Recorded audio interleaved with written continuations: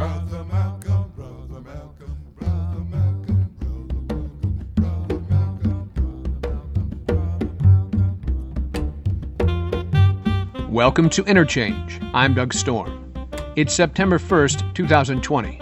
Today's show is Marking Revolution, Malcolm X and Black-Mindedness. Our opening song is Brother Malcolm by Archie Shepp from his 1999 release, Conversations. Archie Shepp, surely one of the great political philosophers of so-called jazz, accompanies us throughout.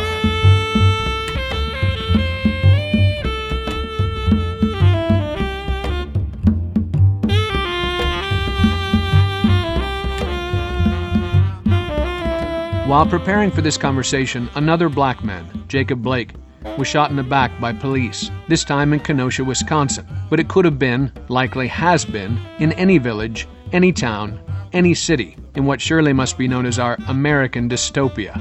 Central to the political philosophy of Malcolm X is police brutality. This unaccountable violence undermines any claim that might be made to suggest progress has been made for black residents in America. One can hardly suggest black people are even considered citizens. In his new book, Black-Minded, published by Pluto Press, Michael Sawyer argues that the foundational concepts of Malcolm X's political philosophy, economic and social justice, strident opposition to white supremacy, and black internationalism are often obscured by an emphasis on biography. Black-Minded demonstrates the way in which Malcolm X's philosophy is an integral part of the revolutionary politics formed to alleviate the plight of people of African descent globally. Michael Sawyer is an assistant professor of race, ethnicity, and migration studies in the Department of English at Colorado College. Today, we'll highlight some of Malcolm X's appearances and speaking engagements throughout. These have been edited for concision. Links to the full recordings will appear on our website. Let's start with Malcolm X on black nationalism. This is a selection from the well-known speech, The Ballot or the Bullet, delivered in Detroit on April 12, 1964. Know what politics is supposed to produce. We must know what part politics play in our lives. And until we become politically mature, we will always be misled, led astray, or deceived or maneuvered into supporting someone politically who doesn't have the good of our community at heart. So the political philosophy of black nationalism only means that we will have to carry on a political program of re-education to open our people's eyes, make us become more politically conscious, politically mature. And then we will, whenever we get ready to cast our ballot, that ballot will be cast for a man of the community who has the good of the community at heart. And now, Marking Revolution, Malcolm X and Black-Mindedness, with Michael Sawyer on Interchange on WFHB.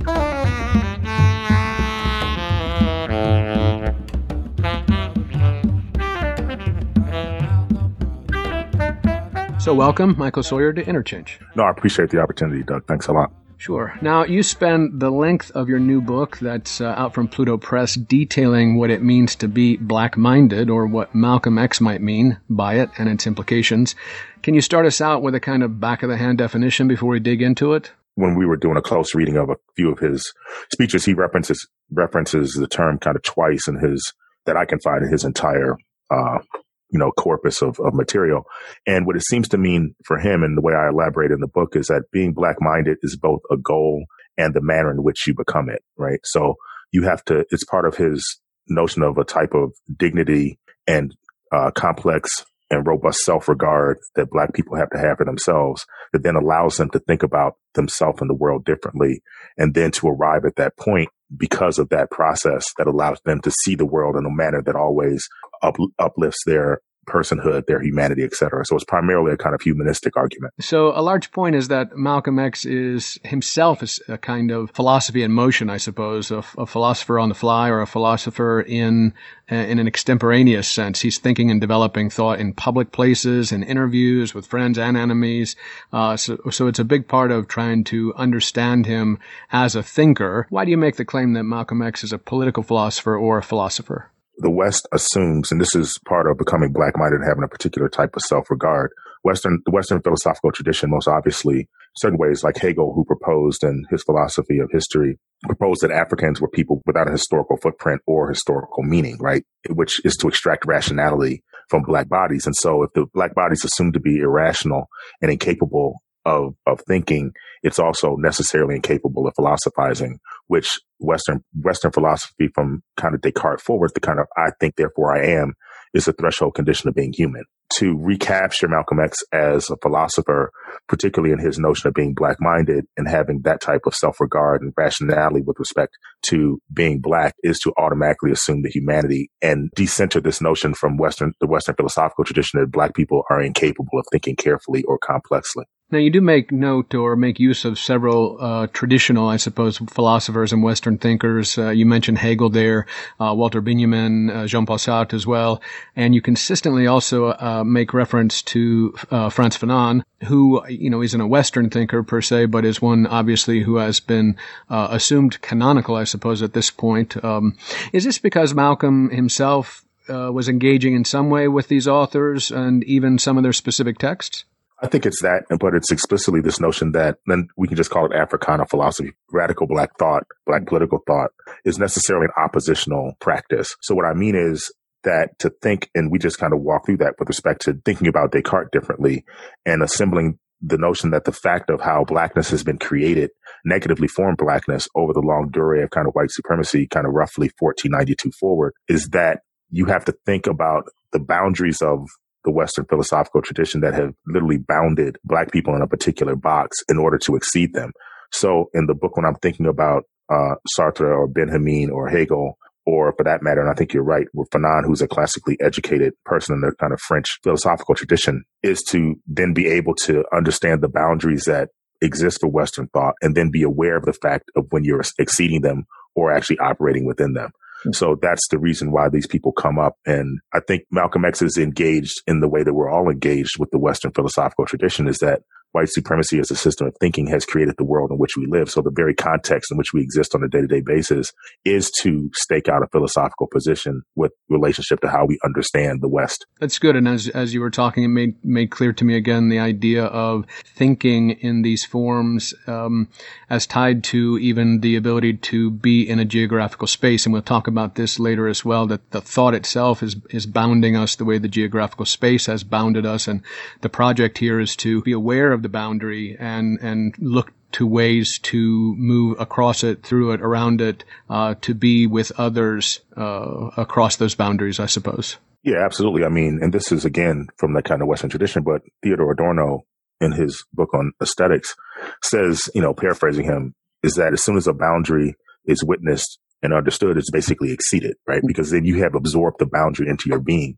So the question of, and this is back to your initial provocation about what it means to be black-minded, is to then approach those boundaries from a different direction, right? So the argument, kind of the final argument of being black-minded, is to resituate and decenter kind of white supremacy, Western philosophical thought, and then approach it from the center of black thought, which then allows you to absorb it and then make use of it rather than being absorbed. So that's a kind of geographic, and the kind of notion of geographic spatiality helps me understand it, because it literally almost functions like a type of Venn diagram, or just what you're considering, right? These notions of boundaries that then abut each other and can oftentimes clash, but oftentimes can be absorbed in particular ways. And generally that takes a type of conflict.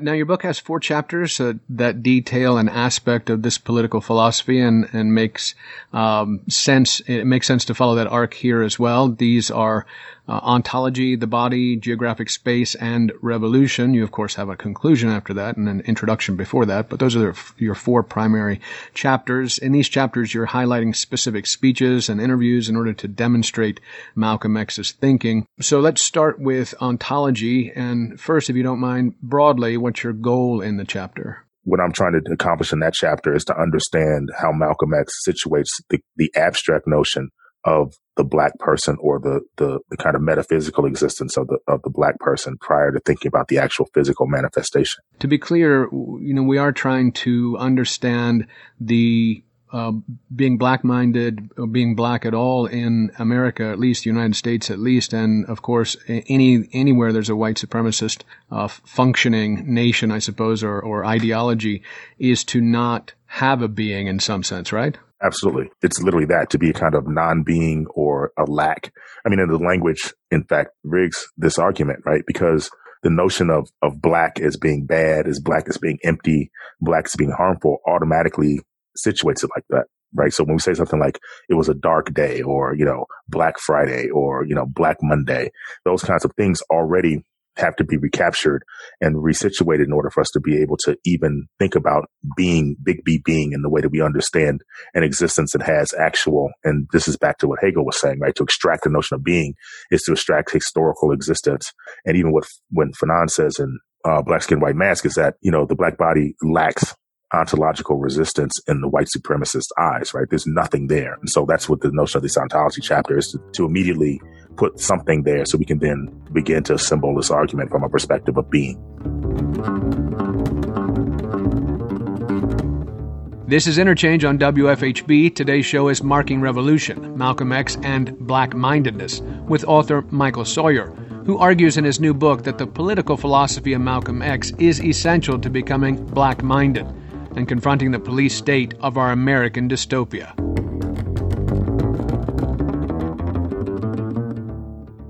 You point to a program coming out of Chicago called City Desk that aired on March 17, 1963, with Malcolm X on it. And I'll be honest, I think it's an interview that everyone should listen to, as much for its smug white interlocutors than anything else. It's a fascinating interview. And Malcolm X actually does a brilliant job in it as well. Malcolm, my people, dear God, Malcolm. Twice you've referred to the Negroes, the so-called Negroes. You find some fault with this description, yes. I gather. Mr. Muhammad teaches us that Negro is a term that was applied to us during slavery by the slave master. And right today, it's a term that is used only to point out the descendant of slaves. It's never used for black people, period. Africans can come to this country. They aren't called Negroes. And if they are called Negroes, they resent it. So if Negro meant black, as we've been taught, it would be a term that would be applicable to or pliable to everyone. But he says that it is something that means a slave, or something it means something that has been left out of society, politically, economically, educationally, and otherwise. You don't think of it as an anthropological term? Definitely. It's not an anthropological term. It's a slave term. And it was a term that was invented in America and was used by the slave makers, slave traders, and slave masters, and attached to the property or the chattel or merchandise that our people represented in that particular day. What is your real name? Malcolm X. Is that your legal name? As far as I'm concerned, it's my legal name. Have you been to court to establish that you are? I didn't have to go to court to be called Murphy or Jones or Smith. The same slave master who owned us put his last name on us to denote that we were his property. So that when you see a Negro today who's named Johnson, if you go back in his history, you'll find that he was once his grandfather, or one of his forefathers was owned by a white man who was named Johnson. If his name is Bunch, his grandfather was owned by a white man that was named Bunch. Would you mind telling me what your father's last name was? My father didn't know his last name. My father got his last name from his grandfather, and his grandfather got it from his grandfather, who got it from the slave master. The real names of our people were destroyed during slavery. Was there any line, any point in the genealogy of your family when you did have to use the last name, and if so, what was it? The last name of my forefathers was taken from them when they were brought to America and made slaves. And then the name of the slave master was given, which we refuse. We reject that name today. You mean you won't even tell me what your father's supposed last name was or gifted last name was? I never acknowledge it whatsoever.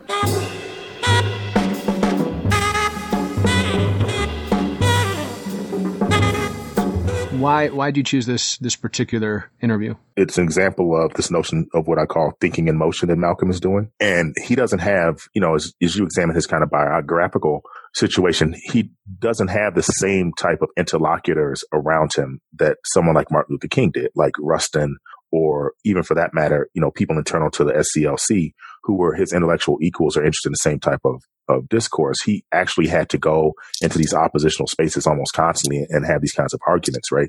So what this interview takes up from the very beginning is to deny his existence and to force him to describe himself and to say what they want him to say is his last name. And he refuses it. And I think he's staking out ontological ground in that argument. He just won't do it, and they keep trying to get him to do it, and are like frustrated by it. And then they actually go forward and try to bait him simply by saying the name of Elijah Muhammad's, I guess, slave master-oriented name, right? In an attempt to draw Malcolm into that same space. And this is why I'm saying you can see these kind of notions of two systems of thinking clashing and these boundaries, because what they're trying to do is to recapture him. And he's already freed himself in that way by disallowing them to define him, by forcing him into a genealogy that he's tracing back to kind of slavery. He's saying, I acknowledge, I know it exists, but I'm disavowing it with this practice of naming. Mm-hmm. Now, this is a specific interview about the Nation of Islam more than Malcolm X, right? Right.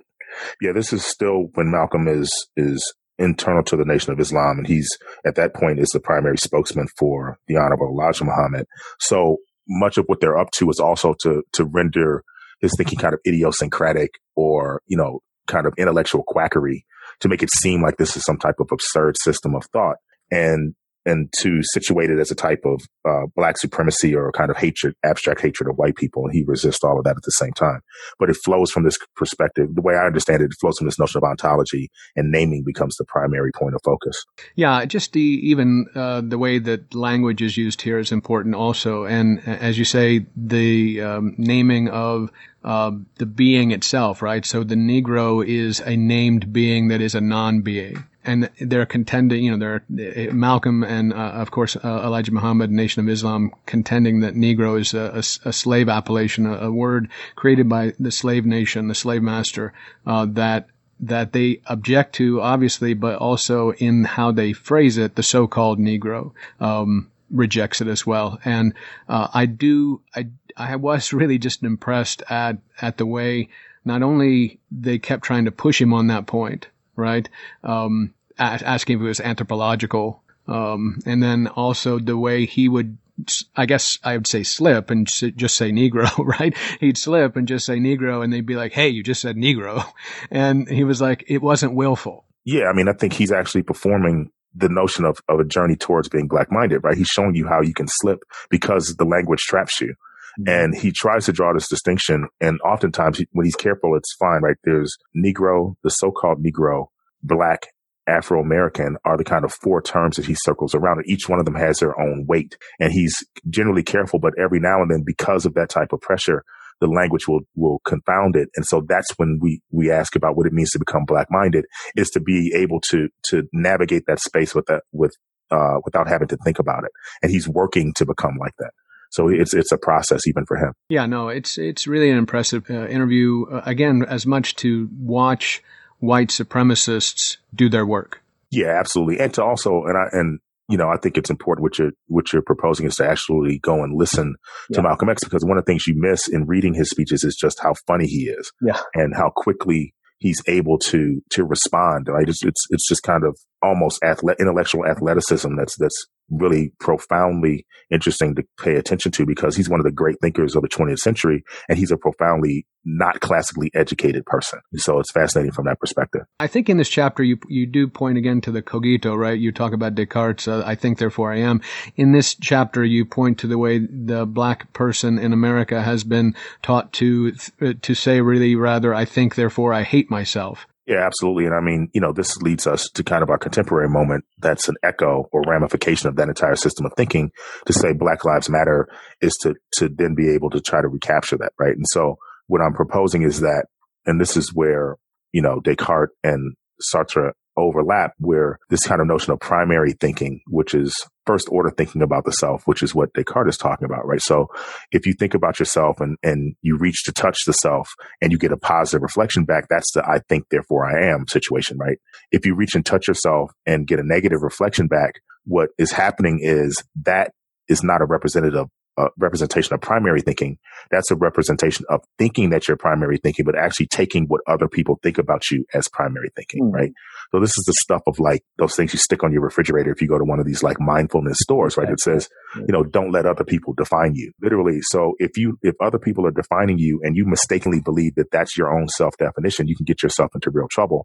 And white supremacy has been about that project since the very beginning, right? Basically making Black people, indigenous people, and marginalized people kind of going forward, whether it's queer politics, trans community, what have you, to believe that the negative things that they feel about you are actually the negative things you feel about yourself. And the kind of internal notion of thinking about the self that Descartes is up to requires that of the normative Western subject, and actually sets up a trap for those that are to be sublated or the subaltern in Western societal order. It's time for a break. This is Archie Shepp with Call Me By My Rightful Name from New Thing at Newport, recorded in 1965. More on what it means to be black-minded with author Michael Sawyer when Interchange returns on WFHB.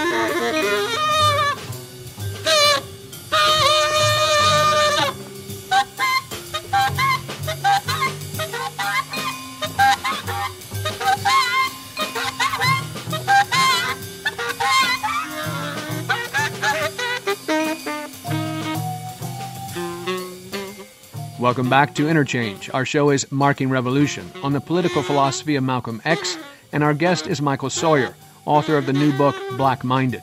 In this segment, we continue to examine the meaning of X as a name and find our way back to the beginning, that is, the book of Genesis.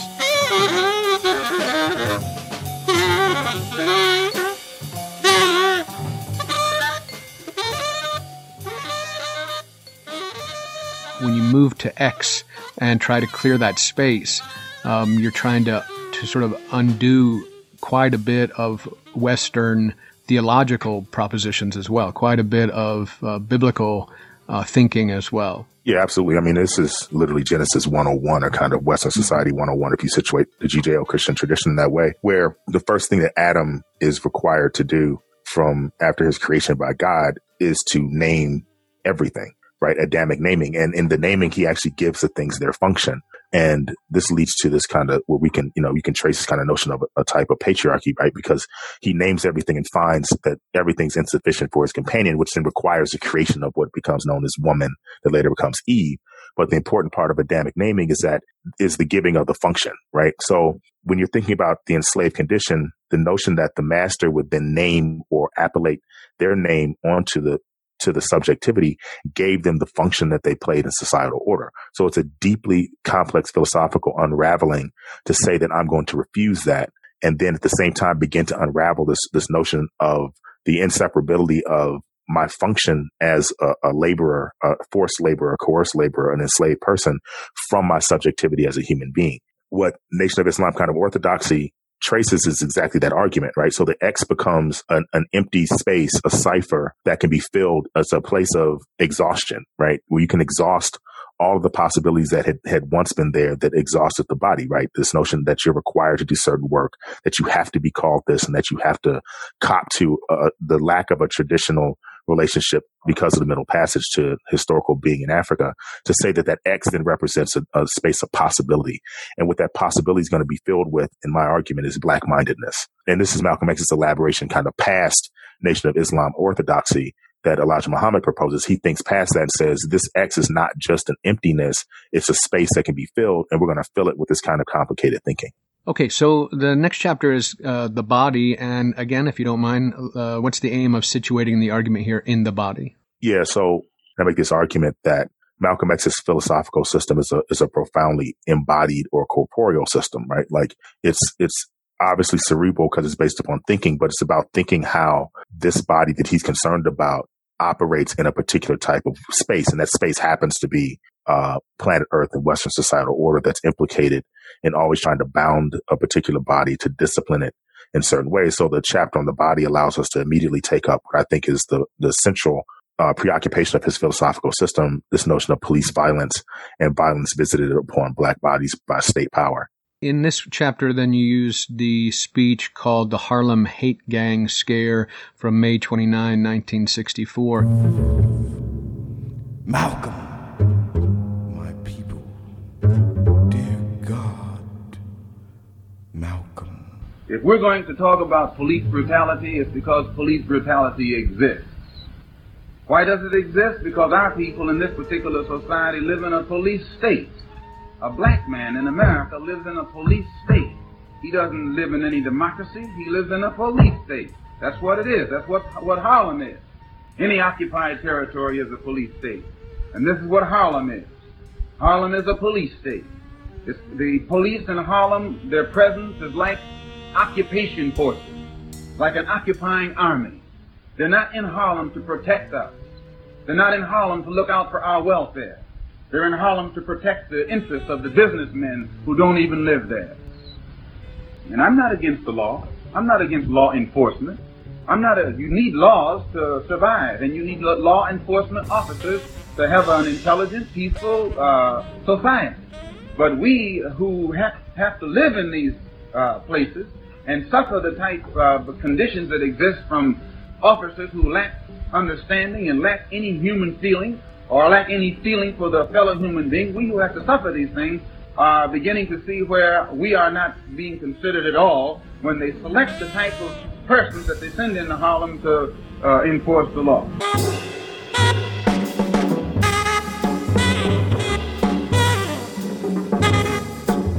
What's the occasion for that speech? So, it's not atypical to exactly what we're talking about in our contemporary moment again, right? There's this rumor going around, this kind of conspiracy theory that a bunch of Black vigilantes were running around Harlem, killing people, attacking the police, and something had to be done about it, right? So it was a conspiracy theory that then allows a type of unaccountable and abstract attack of police upon Black people just because they happen to be there, right? Arguing that they must be doing something wrong because we've heard that this is what they're up to. And it's a completely false argument. And this again tracks with the kind of fear mongering that we see going on in our moment right now, where Black people are to be feared necessarily, and you can take preemptive action in order to prevent something from happening, which then informs this notion of police attacking bodies. And so Malcolm X is profoundly concerned about that. The position from the police in Kenosha was that the man was near a knife, and then he got shot in the back 7 times. Yeah, it's absurd, right? Jacob Blake is automatically assumed to be dangerous, and this notion of always, and I become exhausted with this from a really important position, right? This notion of unarmed Black person, which means that to be armed is necessarily to be guilty, which in America is a completely ridiculous statement based upon the Second Amendment, right? You're supposed to be able to be armed.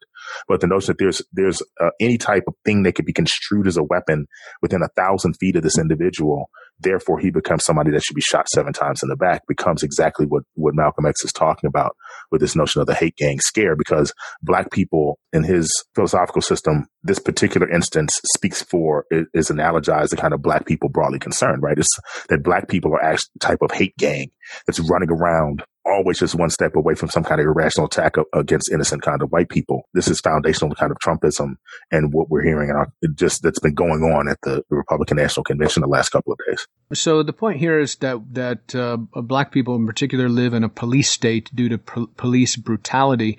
And, you do focus on the fact, and Malcolm X does as well, that he's not against laws or the enforcement of laws, but he's obviously pointing to something other than that here. Again, it's like this kind of reductive notion that Black people want us to live in this system of kind of dystopia and nihilism where there are no laws. It's back to kind of a Hobbesian state of nature where if you want something, you just take it, kill whomever you want. No one is proposing that, right? And he's making exactly the type of complicated argument, a defund the kind of police argument. What he wants to do is reorient the way we understand something like justice, would reorient what it means to have community service and take care of people rather than always using the police for every instance and thinking that the first thing that has to happen is to call armed people to deal with any situation.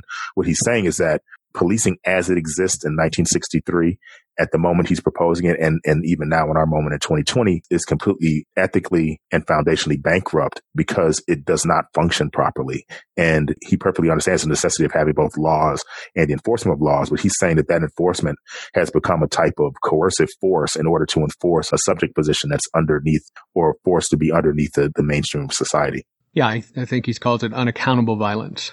Again, we seem to want to associate law and law enforcement with police or with policing, as opposed to imagining laws as particular structures of organization, and enforcement can be something else entirely. Absolutely. I mean, it's like, if you think that, and this gets to the hate gang situation, right? It's like, how many times do we have to hear about someone who, Sandra Bland, for instance, right, who gets pulled over or Fernando Castillo, who gets pulled over for a dysfunctioning tail light.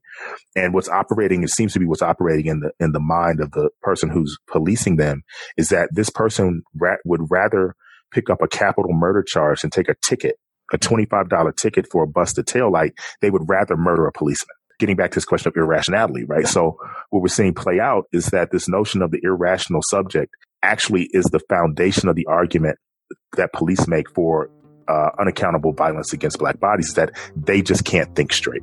Yeah, it actually displays the irrationality of enforcement, flips it on its head. You're listening to Interchange on WFHB. Our show is about Malcolm X's political philosophy with author and scholar Michael Sawyer. We'll be focusing on two iconic photographs of Malcolm X for the rest of this segment, as well as hear Sonia Sanchez recite her poem for Malcolm X.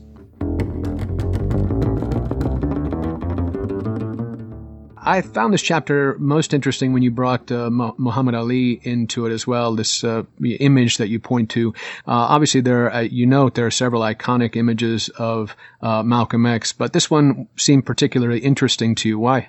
I grew up in the 70s, and Muhammad Ali was a superhero, literally Superman as far as I was concerned, like literally, right? I had this comic book where Muhammad Ali actually fought Superman and won, right? So I grew up in an environment where, to me, and this comes from, just my dad grew up in the rural Alabama, right? And what Muhammad Ali represented for recapturing a notion of the regality, the kind of honor, the humanness of Black people still resonates today, right? Muhammad Ali is the greatest. And so much of that was about his encounter with Malcolm X that I thought that image after then Cassius Clay, soon to be Cassius X, when he explicitly accepted the Nation of Islam as his kind of religious and social formation after he defeated Sonny Liston the first time, right? That moment was the kind of clarion call to say there's a type of Black embodiedness that was no longer going to allow itself to be beat down or humiliated by white people. The photo is an amazing one, obviously, because you note that,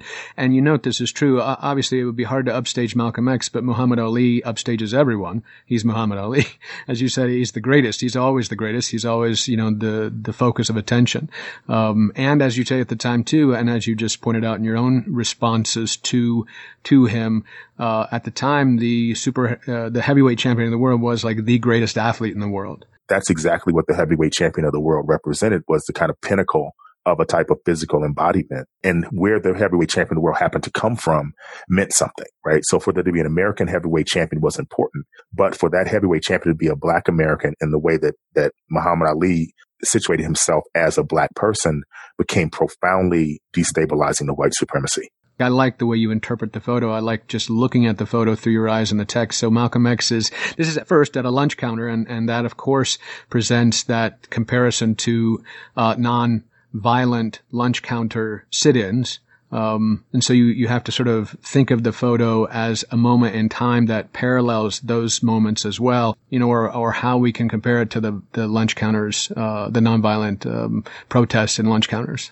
Right. I mean, that image, and I encourage people to take a look at it, right? It becomes a type of phantasm almost that represents the kind of fulfillment of Malcolm X's kind of philosophical practice, a space that is completely captured by Black people that pushes white people to literally the margins of the space in ways that lunch counters did not, right? So in the image, Malcolm X is behind the counter, Cassius Clay, soon to be Muhammad Ali, is on the other side, and they're interacting with each other, but they're surrounded by black people, and a few white people have been literally pushed to the margins. One of them even be a police officer who's basically non-existent in that space, in a way that we understand exactly what you're proposing, right? And the kind of civil rights march across the South, the notion of black people occupying lunch counters in that way and not being coercively threatened by state power was impossible.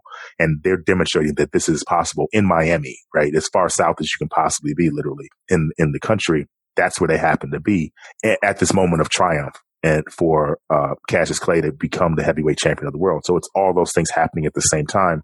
It's one of those images. And Malcolm X was profoundly interested in the image that he presented, right? He's in, as you said, right? If Malcolm X is in the room, he becomes a type of center of gravity. But then to situate Muhammad Ali in the room at the same time is almost this clash of, like, you know, solar systems or cosmos, right? Because they each have their own kind of profound gravitational pull. So you're literally watching, like, the Milky Way collapse with Alpha Centauri in some way, right? It's these two titanic figures, and they occupy the spaces almost symbiotically, right? And it becomes their space. And it's really an interesting photo to explore. It's a beautiful photo, and I love how happy they both look.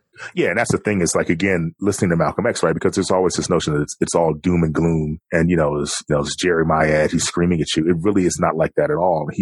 And everyone who meets him, whether it's James Baldwin or Maya Angelou, they talk about just how beautiful a person and kind a person that Malcolm X is, right?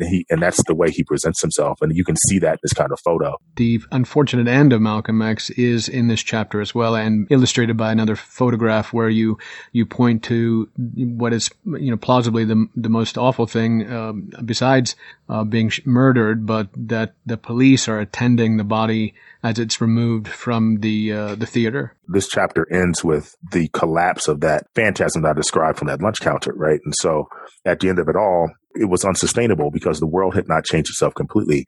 And those police who, in that image with Malcolm X and Muhammad Ali, that had been pushed to the margins, are now literally the people carrying his body away from the place where he's been assassinated. And even when you read accounts of his funeral, right, there are police officers guarding the body of Malcolm X, right, which begins to show you just how complicated the relationship of black bodies to policing happens to be, because Malcolm X would never have called the police, and the police are supposedly to protect him, supposedly hate him, this really complex relationship. And so that image of his body being pulled out of the Audubon Ballroom after he's been assassinated, and the police actually carrying it, I think for me is profoundly interesting to think about, and also heartbreaking in the way that it shows that what he's working on doesn't become fulfilled at that moment. Yeah, it's as if they've taken back possession of him. Absolutely. El Haj Malik Shabazz.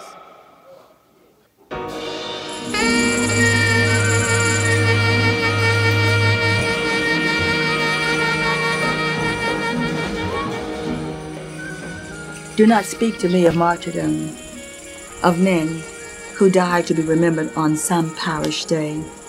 I don't believe in dying, though I too shall die, and violets like castanets will echo me. Yet this man, this dreamer, thick-lipped with words, will never speak again.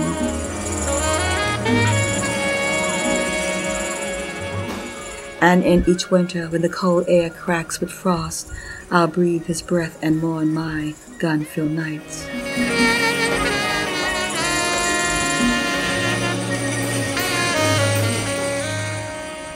He was the sun that tagged the western sky and melted tiger scholars while they searched for stripes. He said, "Forget you, white man."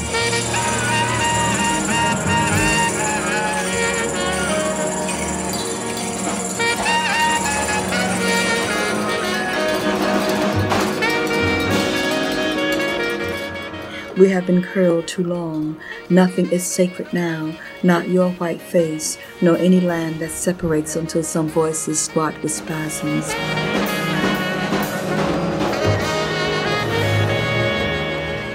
Do not speak to me of living. Life is obscene with crowds of white on black. Death is my pulse. What might have been is not for him or me, but what could have been floods the womb until I drown. I know he's gone.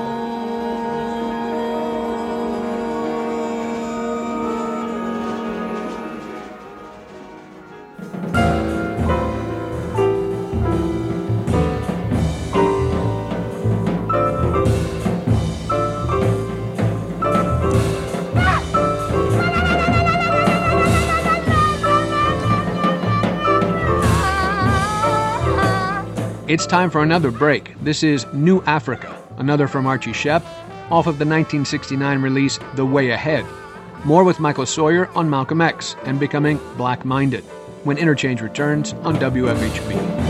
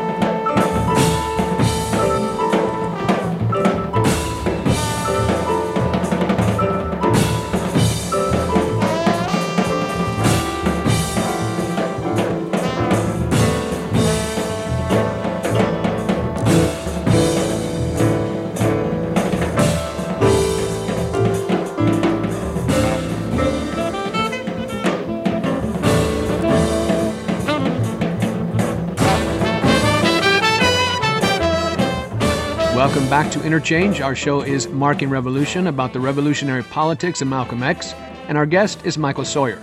We begin with a discussion of marriage, which literally means the process of extracting oneself from slavery by running away into the swamps of the southern states. But we'll also look at the way Sherman's Special Field Order No. 15 did its own kind of extracting. Issued in the field from Savannah, Georgia on January 16, 1865, it reserved and set aside abandoned rice fields along the Atlantic coast for the settlement of blacks made free by the acts of war.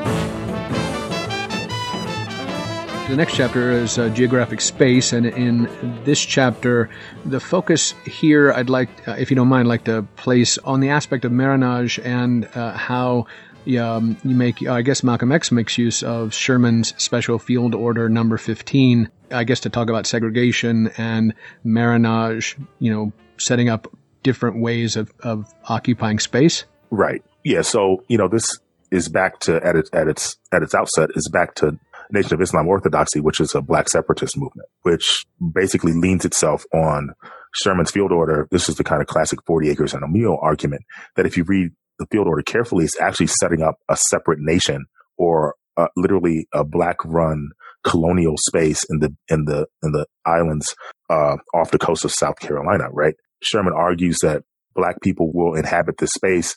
The only white people allowed there will be part of the garrison that's there to protect them until they can protect themselves, kind of acknowledging that they're going to be threats from the outside.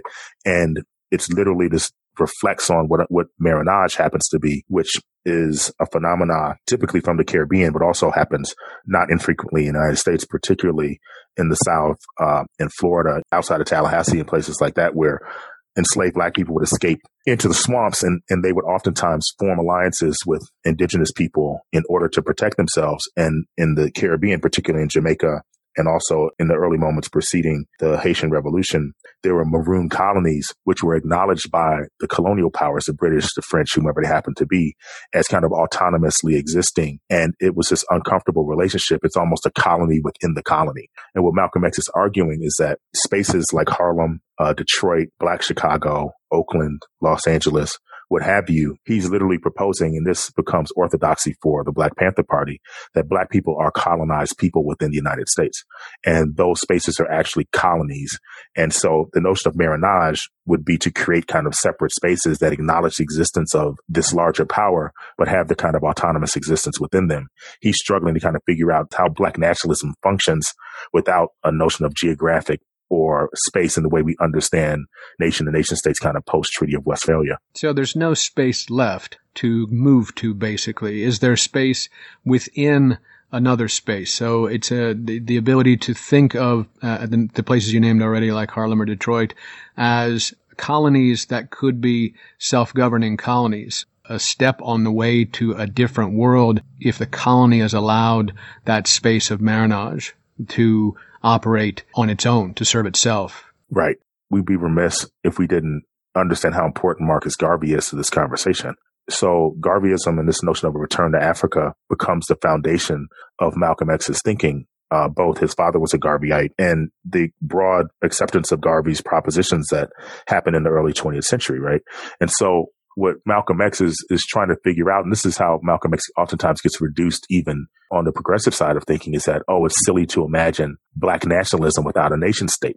Abstractly, Malcolm X seems to be proposing that the body actually becomes a nation state and it's transportable. And so what he's saying is that the Black body, the coerced Black body, the subject of kind of white supremacy that can't find any extra space, right? The world is occupied. And what he doesn't want to be about the business of doing is becoming a colonial power on their own, right? So there's no notion of Black Americans arming themselves and going and taking over other spaces and displacing other people, right? That doesn't make any sense to him either. So what he's saying is that the space that has to be governed, the final kind of geographic space that Black people have, and this is part of being Black-minded, to fill the Black-mindedness with, is actually the body. The body becomes something to be protected, becomes something with its own borders. It can accept things in, it can let things out, and it's also transportable. So that allows a kind of transnational nationalism, where this question of worldwide Black revolution and worldwide Black presentism allows Black people to then self-determine what states they want to associate themselves with, whether they actually embody themselves in that space or not. They can associate themselves with them in order to be able to make an argument that they are being aggrieved and be able to use human rights at the level of the World Court and the United Nations, rather than being marginalized citizens colonized citizens within a place like the United States. As you have walked into revolution, the last chapter, let's go ahead and go there. Malcolm, my people, dear God, Malcolm. If George Washington didn't get independence for this country nonviolently, and if Patrick Henry didn't come up with a nonviolent statement, and you taught me to look upon them as patriots and heroes, then it's time for you to realize I have studied your books well.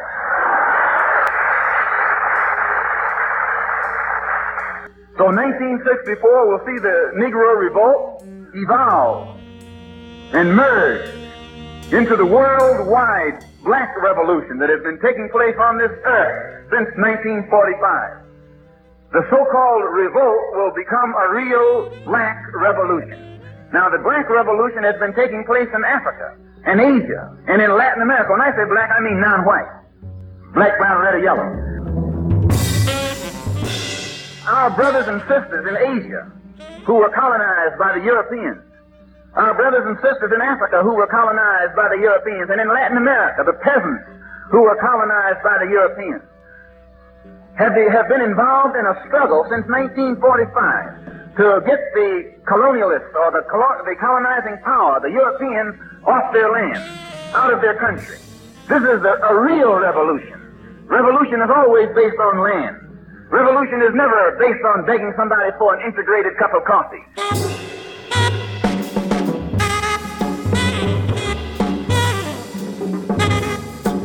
The essay used there is, or again, the speech is The Black Revolution from April 1964. And it is you do focus on, or Malcolm X focuses on, the UN Declaration of Human Rights versus in stark opposition to the idea of civil rights. How are those two different? Yeah, Malcolm X's kind of foundational point of concern with the civil rights movement is just that, right? He doesn't believe that civil rights can precede human rights. He thinks you have to have human rights and be accepted as a human being. This is basically French revolutionary orthodoxy, right? The rights of man and citizen. You can't have one without the other. It's not either or. So he's saying that you have to be understood to be human and treated as a human being. Then we can start talking about something like how that human being exists in a particular type of political formation. King's argument is just the opposite of that. He believes that, and I shouldn't be so reductive, right? King has a complicated relationship to this. He begins to understand that human rights become profoundly important. Mm-hmm. But he also believes that the promise of democracy, the promise of the American democratic experiment can accommodate the existence of those who had been excluded, but through the law, right? Through the relationship to the Constitution. This is Frederick Douglass believed this as well, right? And so Malcolm X is disinterested in that. And that's kind of foundational to everything we've been talking about as we get to this point of him finally, when he gives that speech, the Black Revolution speech, which I read as a coherent relation to his other speech from the same time period, the Battle of the Bullet, is to then think about what it means to be a human being first and then start arguing for a relationship to different states is itself a revolutionary position. And it doesn't have to be revolution, the way that we understand them from kind of, the French Revolution kind of forward, where there are these bloody encounters, he actually proposes there's a possibility of a bloodless revolution to the extent that this can happen, that there are actual mechanisms set up that would allow Black people to be able to have their situation adjudicated by some kind of earthly authority, right? The UN, World Court, whomever, and then be able to say that they have been mistreated and then have that repaired. This is Interchange on WFHB. Today we're talking about Malcolm X and being black-minded with author Michael Sawyer. We'll close out the show detailing the real differences between civil rights and human rights, and why Malcolm X insisted that justice for black people in the USA could only come from an international court. There are places that are not white supremacist, and these are nation states as well, and so they have a voice on the world stage to oppose white supremacy. So to make use of that organization that can bring those nations together to have some strength to oppose white supremacy. Absolutely. Statehood and statelessness are essential ideas for these kinds of protections, right? So one of the things the Nazis first did against Jews was to sort of say they were no longer German, and so they had no state protection. And so making the philosophical argument that the body can be a state in some sense allows, again, if it's acknowledged as such, right, to be protected from these aggressive other state actors. You can't alienate the body from itself. And your point with what was going on with Nazi Germany and this notion of extracting citizenship from Jewish citizens is exactly the point, right? Because then they're no longer part of the law. The stateless kind of existence that actually is profoundly stated. They're profoundly related to the state, and that the state defines them not being related to the state. And so it's a double bind. This is, again, how Malcolm X's system of thinking is applicable across a couple of different modes of existence. We can see now how it's applicable to thinking about the situation that happened with Jewish people in Nazi Germany, where they're rendered to be almost colonized within the state. And then the camp becomes kind of a space of internment and detention for those who have become necessarily and forcibly stateless. And literally, Hitler begins to argue that the Jews are basically Germany's Negroes. He literally uses that term, right? And so that notion of the other, the radical other, Berman, those who are always going to undermine the integrity of the state, they lack patriotism, they can't be participant in it, they have to be pushed to the margin. Nazi Germany is a particular type of white supremacy. What's happening in the United States is a particular type, right? But it's all genus and species, where we can then see the particularities of it, but also see these kinds of important overlaps, and then be able to point out the places where it can be destabilized. Malcolm, my people, dear God, Malcolm. So you have whites in the community who express sincerity when they say they want to help. Well, how can they help? How can a white person help the black man solve his problem? Number one, you can't solve it for him. You can help him solve it, but you can't solve it for him today. One of the best ways that you can solve it, or help him solve it, is to let the so-called Negro who's been involved in the civil rights struggle see that the civil rights struggle must be expanded beyond the level of civil rights to the level of human rights. Once it is expanded beyond the level of civil rights to the level of human rights, it opens the door for all of our brothers and sisters in Africa and Asia who have their independence to come to our rescue. Why? When you go to Washington, D.C., expecting those crooks down there to pass some kind of, and that's what they are,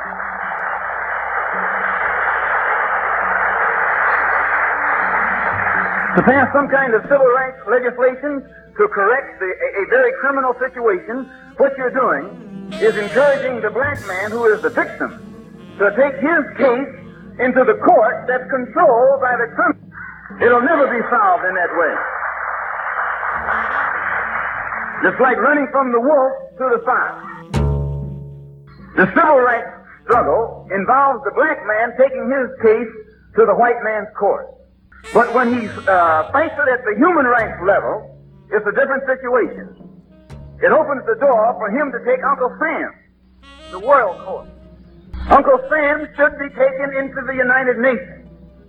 and charged with violating the UN Charter on Human Rights.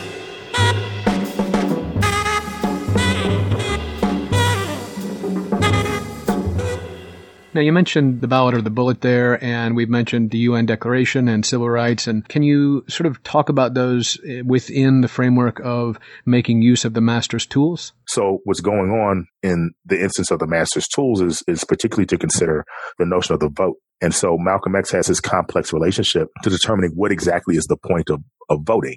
And he understands the power of the vote and also is interested in making sure people are aware of the limitations of the vote as well. And he thinks that voting has to be a thoughtful process. During one of the elections, he talks about this notion of the lesser of two evils, but he necessarily stays out of the country in order for the lesser evil not to be associated with him in order to kind of undermine the election, right? And so he understands the black body's relationship to American electoral politics is complicated in exactly the same way we're seeing it complicated today, right? You're never going to get everything that you want, but the vote has power, and he's interested in kind of exploring how that power exists. And so when he says the ballot or the bullet, he actually believes the ballot is a type of bullet, right? That it actually can be used to kind of destabilize. He's talking particularly about the Dixiecrats in the South, who at the time were filibustering the civil rights amendments.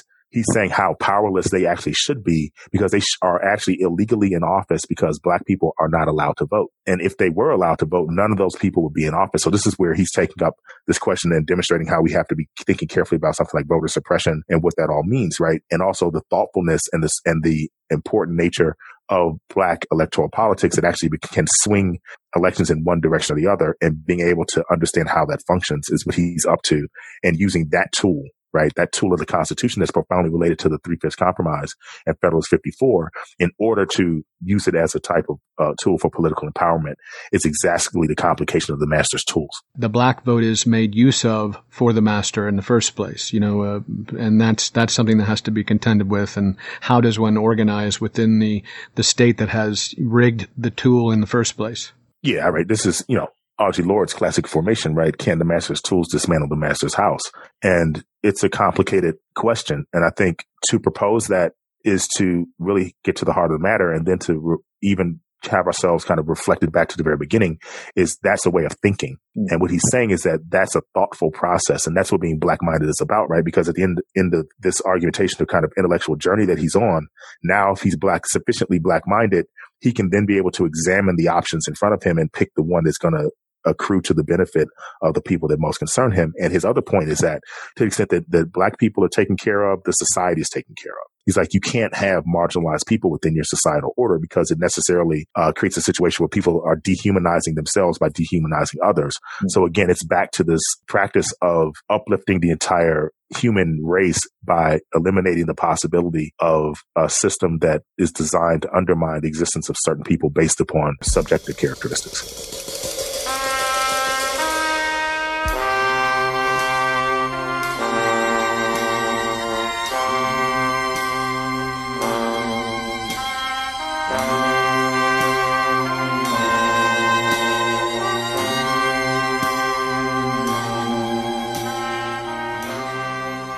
That's our show. We'll close with The Cry of My People, another from Archie Shepp, released in 1973.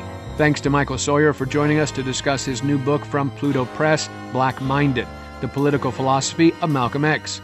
Please do visit us at wfhb.org to access links to the audio used for today's program. I'm Doug Storm. I produced this episode of Interchange. Cade Young is executive producer. This is Bloomington's community radio station, WFHB. Thanks for listening.